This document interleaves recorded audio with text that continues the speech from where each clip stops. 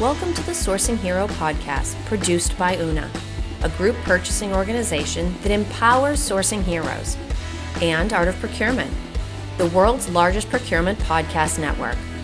I'm your host, Kelly Barner. The goal of the Sourcing Hero podcast is to capture the epic stories of people who are rising up and beating the odds to create exceptional value within procurement, directly from those heroes themselves. Today, my guest here on the Sourcing Hero podcast is Ron Hunt. Ron is the Director of Business Development for Forum Mobility, a company working to make it realistic for fleets to achieve their zero emissions goals without having to build capital-intensive charging capabilities. So, Ron, thank you so much for being with me today. Thank you. It's a pleasure to be here with you this morning. Appreciate the opportunity. Absolutely. Now, I want to give you an opportunity to share a little bit more about your professional journey to this point, but maybe we start, for anybody that's joining us in the video version of this conversation, of that gorgeous picture behind you. Tell me a little bit about that. Well, I'm based here in Southern California. Our corporate offices for Forum Mobility are in Northern California, but this rendering behind me is actually going to be our first site that will be opening in the Port of Long Beach here in Southern California later this year. This will be our first charging depot that will be opened right at the end of the 710 at the Port of Long Beach, at the entrance to the Port of Long Beach. So we're very excited about that, and we look forward to showcasing this depot throughout the course of the year. No, that's very exciting. Congrats on the expansion, especially into Long Beach. Tell me a little bit about your professional background. I actually come with a few decades of experience in logistics and trucking, pretty much all facets of domestic transportation and logistics. So we're talking about intermodal, we're talking about drayage, we're talking about warehouse and distribution, trucking, all those facets. So bringing that kind of a background has been really helpful for me in getting in front of customers who are mostly draymen and truckers, so that I can bring my understanding to what they're dealing with to this new journey and transition into zero emissions, which I've been involved in this side of the industry now for over 2 years. Excellent. And it's interesting, you talk about the transition. This is something most of our listeners are in, procurement, supply chain. We've been talking about emissions, sustainability, ESG for years now with a lot of focus. And certainly everybody is excited about the promise, but there are also a lot of challenges associated with the transition. There are regulations, certainly costs. Procurement never forgets about that. And then some of the engineering things that need to be worked out. But part of where all of that comes together is in working out a viable business model associated with all of this. What issues do you find fleet operators often run into when they are evaluating the transition to zero emissions vehicles? There's definitely a list that we go through with customers. Usually customers come to me curiously interested in the trucks. Of course, that's easy for them to show the most interest is the trucks. How much they cost, how much they weigh, how far is the range, and how fast do they charge. I quickly let them know that I could give them a free truck that does everything they wanted to do. And if they don't have charging and infrastructure for it, that it's worthless. So let's really talk about the bigger elephant in the room and the really bigger challenge. So I start to immediately help them understand that that's where we need to start. I basically go from there through a checklist. And unfortunately, most carriers are not able to check the boxes needed to put their own charging on their own property, because obviously there is not public infrastructure out there to any degree for trucks. So that's what they're expected to do, basically, is to put their own chargers in. Now, the larger companies and carriers can manage to do that a lot of times, but most of the smaller to mid-size cannot check all the boxes, which those boxes include things like needing to have ownership of the property or a very long-term lease on the property that they currently operate at in order to get the incentives and the return on investment that they're going to need. That box is usually the first one, and it's usually very rarely checked, and we're already kind of dead in the water. But going through additional issues, Space constraints is a major one. Do they have the space for these chargers and the ingress, egress, and the construction that they'll be going through for a year or two? Dealing with permitting, environmental, and construction is not something carriers are looking to do. Mm. And, other resources and factors come into play. But once they go through all of that, we realize that they're usually not in a position to put their own chargers in, or it's very limited. Power and energy obviously is another big part of that. So the grid energy in that particular area, as well as their panel power on site, those are other huge factors. So at the end of the day, they don't have a lot of options. So they're very quickly interested in a dedicated charging solution that we're bringing to the table. Then we transition over to the trucks, a little bit more fun, I guess, there. And I do try to educate them on various aspects of the trucks, the different options there, and start to educate and teach them on what a kilowatt hour is, how long it takes to charge, the variables to that, how to kind of calculate for range. So it's really an educational process, something I really enjoy that I have learned and now I can teach, but I'm also learning from my customers and carriers every day too, as they ask great questions and share some of their own thoughts and learnings. And it's just an ongoing journey for all of us together. Well, and it's interesting. I think a lot of people were probably very excited when you said you were handing out free trucks. That sounds like a great podcast party favor. But as with anything, the devil is always in the details. And when you start thinking about the details of the infrastructure and the understanding, and that's not even getting into regulations or environmental concerns, it's really a system that's being implemented versus swapping out one type of fuel for another or one piece of logistics equipment for another. Now, how has that played into the business model that Forum Mobility has in place, where it's, not just trucks, free or not, but it's also looking at the overall system that needs to make it work? What is it that people need to know about that, making the transition to zero emissions more viable?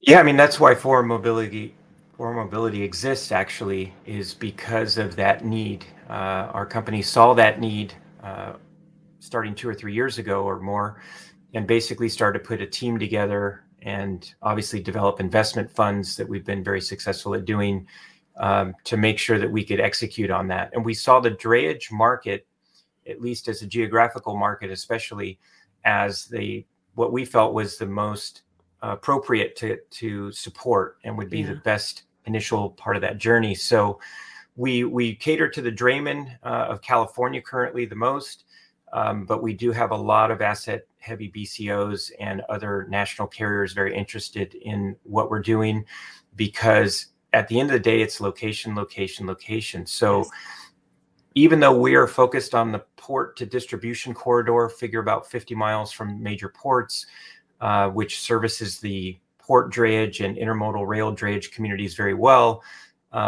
it also often does cater to other carriers and other asset heavy BCOs. So we saw that need. We're looking to fill it. We stay hyper focused on it. We try to stay very clear in our endeavor and our business and strategic plans. We try not to deviate too much from that. We get a lot of pull from different directions. We're very methodical and careful about getting our eyes off the ball when it comes to resources, time, money, as well as execution. We're focused on following through on what we're committing to do and doing it better than anybody else, and making sure it's done at the highest level. And that takes a really clear, focused vision. And I'm really appreciative that our company has that. Now, when you think about what you've been able to do, and I certainly appreciate the fact that you're focusing on drayage, right? Especially given the infrastructure and the current equipment capabilities, that's sort of a sweet spot in terms of distance and capabilities. When you think broadly about the current supply and demand balance between carriers that are able to offer zero emission fleets, whether drayage or beyond, and then the shippers looking specifically for those carriers, what would you say the current balance or matchup between supply and demand is like? It's interesting, and it's going to continue to be an interesting development. Everybody's trying to crystal ball that and see where it's going to Yeah. go. I mean, obviously, the mandates here in California are pushing things obviously very hard and very fast. So there's no doubt that that is the biggest, compelling issue going on with the carriers and the draymen in particular. So you can't get around that for sure. And that's why we're here in California doing what we're doing to support primarily the drayage community to begin with, because they are under those pressures. The sustainability and ESG goals, of course, as we all know, I mean, businesses globally are looking at, net zero operations by 2040 to 2050, most of them. But beyond the CARB requirements of California and other global climate initiatives, we see this transition towards sustainability and ESG going obviously in a big way. So it's there. It's developing, and it's going to continue to escalate and scale rapidly, I think, because these goals are out there. And we've got a pilot customer that we've already been operating with for over a year in the Long Beach market, and that's Height Logistics. And they basically have been able to develop some new accounts this year specific to their battery electric truck operations in the ports. So we've seen firsthand that there is opportunity for the draymen and the carriers when it comes to the balance there of ESG and sustainability goals of customers.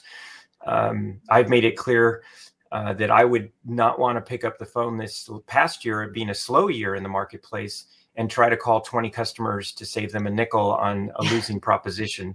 But I'd much rather call 20 customers and start talking to them about how I'm reserving trucks and charging, and try to find the customers that have those ESG and sustainability goals and are going to say, yeah, I've got stakeholder and shareholder pressures and leadership pressures. We need to get something going here. And I think that's going to continue to scale up, and there's going to be value to the trucks. In a soft year, it's been a little more challenging to jumpstart that more in 23. But I think it's on its way, and it's going to continue to scale.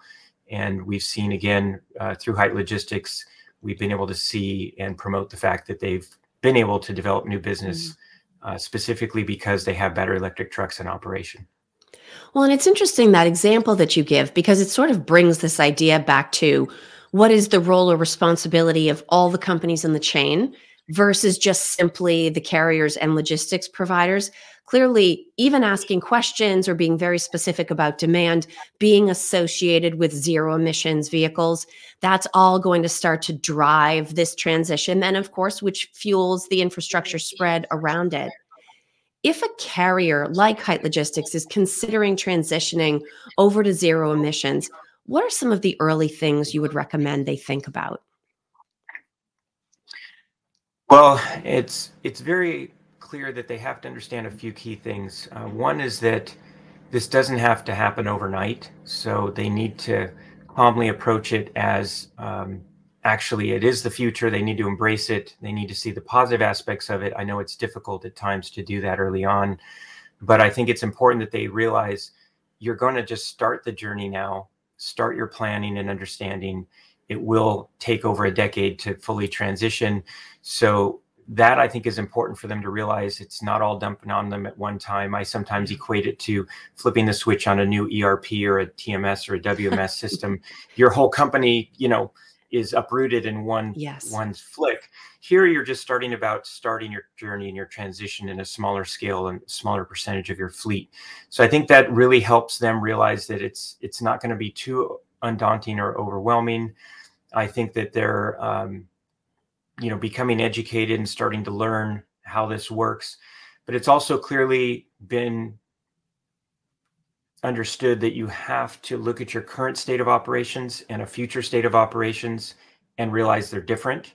And you're going to have to be flexible, and you're going to have to learn some new tricks along the way and figure out how this can work. And again, I love being a part of that with my customers. I look forward to more of that moving forward as we start to really develop operational plans. A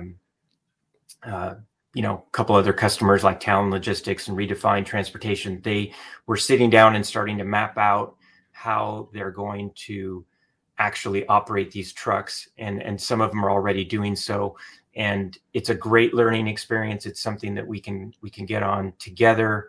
It is the future. So the best thing to do is to embrace it, start your journey, realize that most of these plans and preparations take 1 to 3 years.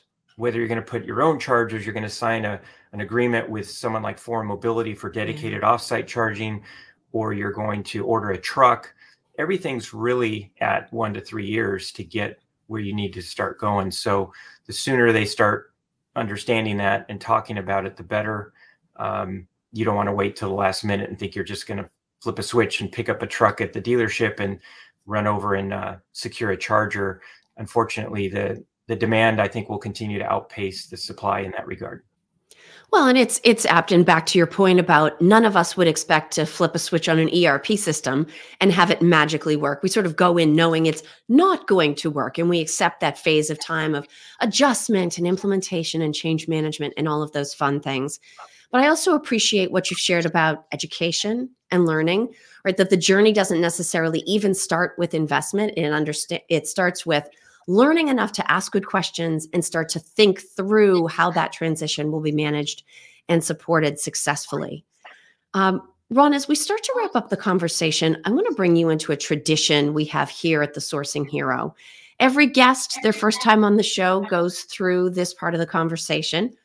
So I have 2 questions I'm going to give you. You can answer either one, and I promise there is no such thing as a wrong answer. So your choices are: what does the idea of a sourcing hero mean to you? Or if you'd like to look at it a little bit more broadly, how would you define heroism in a business context? Yeah, specific to, I love the second question, probably more, but specific to you and your podcast and your goals here, I would have to say that sourcing is where it all starts. And you're setting yourself up for success by sourcing the right products and services, working with the right companies, the right people. And I think if you are a sourcing hero, if you make sure that you start at the best spot in the sourcing world, the rest of the supply chain and the business model and the strategy and the business planning all come in after that, and they basically work that much better, and you have that much more success, efficiency, and profitability if you start with a sourcing hero. So I think that that's a great question, a great endeavor, and a great, example of what you're trying to do and promote. I think it's important to realize that it all starts at the source. Absolutely. Well, and I think that perspective on starting in the right place with effective sourcing, that will go right through the ears directly to the hearts of the audience listening in to this conversation. For anybody that has met you today, is maybe new to the idea of zero emissions, is just starting to learn about this transition, what is the best way for people to reach out and connect with you or get in touch? Well, of course, we have our company website, which is forummobility.com. We have some great investment supporters as well that you can learn about. Of course, I have my own LinkedIn under Ron A. Hunt. I've also got my own email address at ron.hunt@forummobility.com. And beyond that, if people want to learn a little bit more, if they search online for Forum Mobility, and especially entwined with Height Logistics, there is a lot of media. I think we started last year with a Bloomberg article and ended the year on a New York Times article. There's pages and pages of media out there to learn more about our company, our pilot project with Height, and a little bit more about our investment partners as well.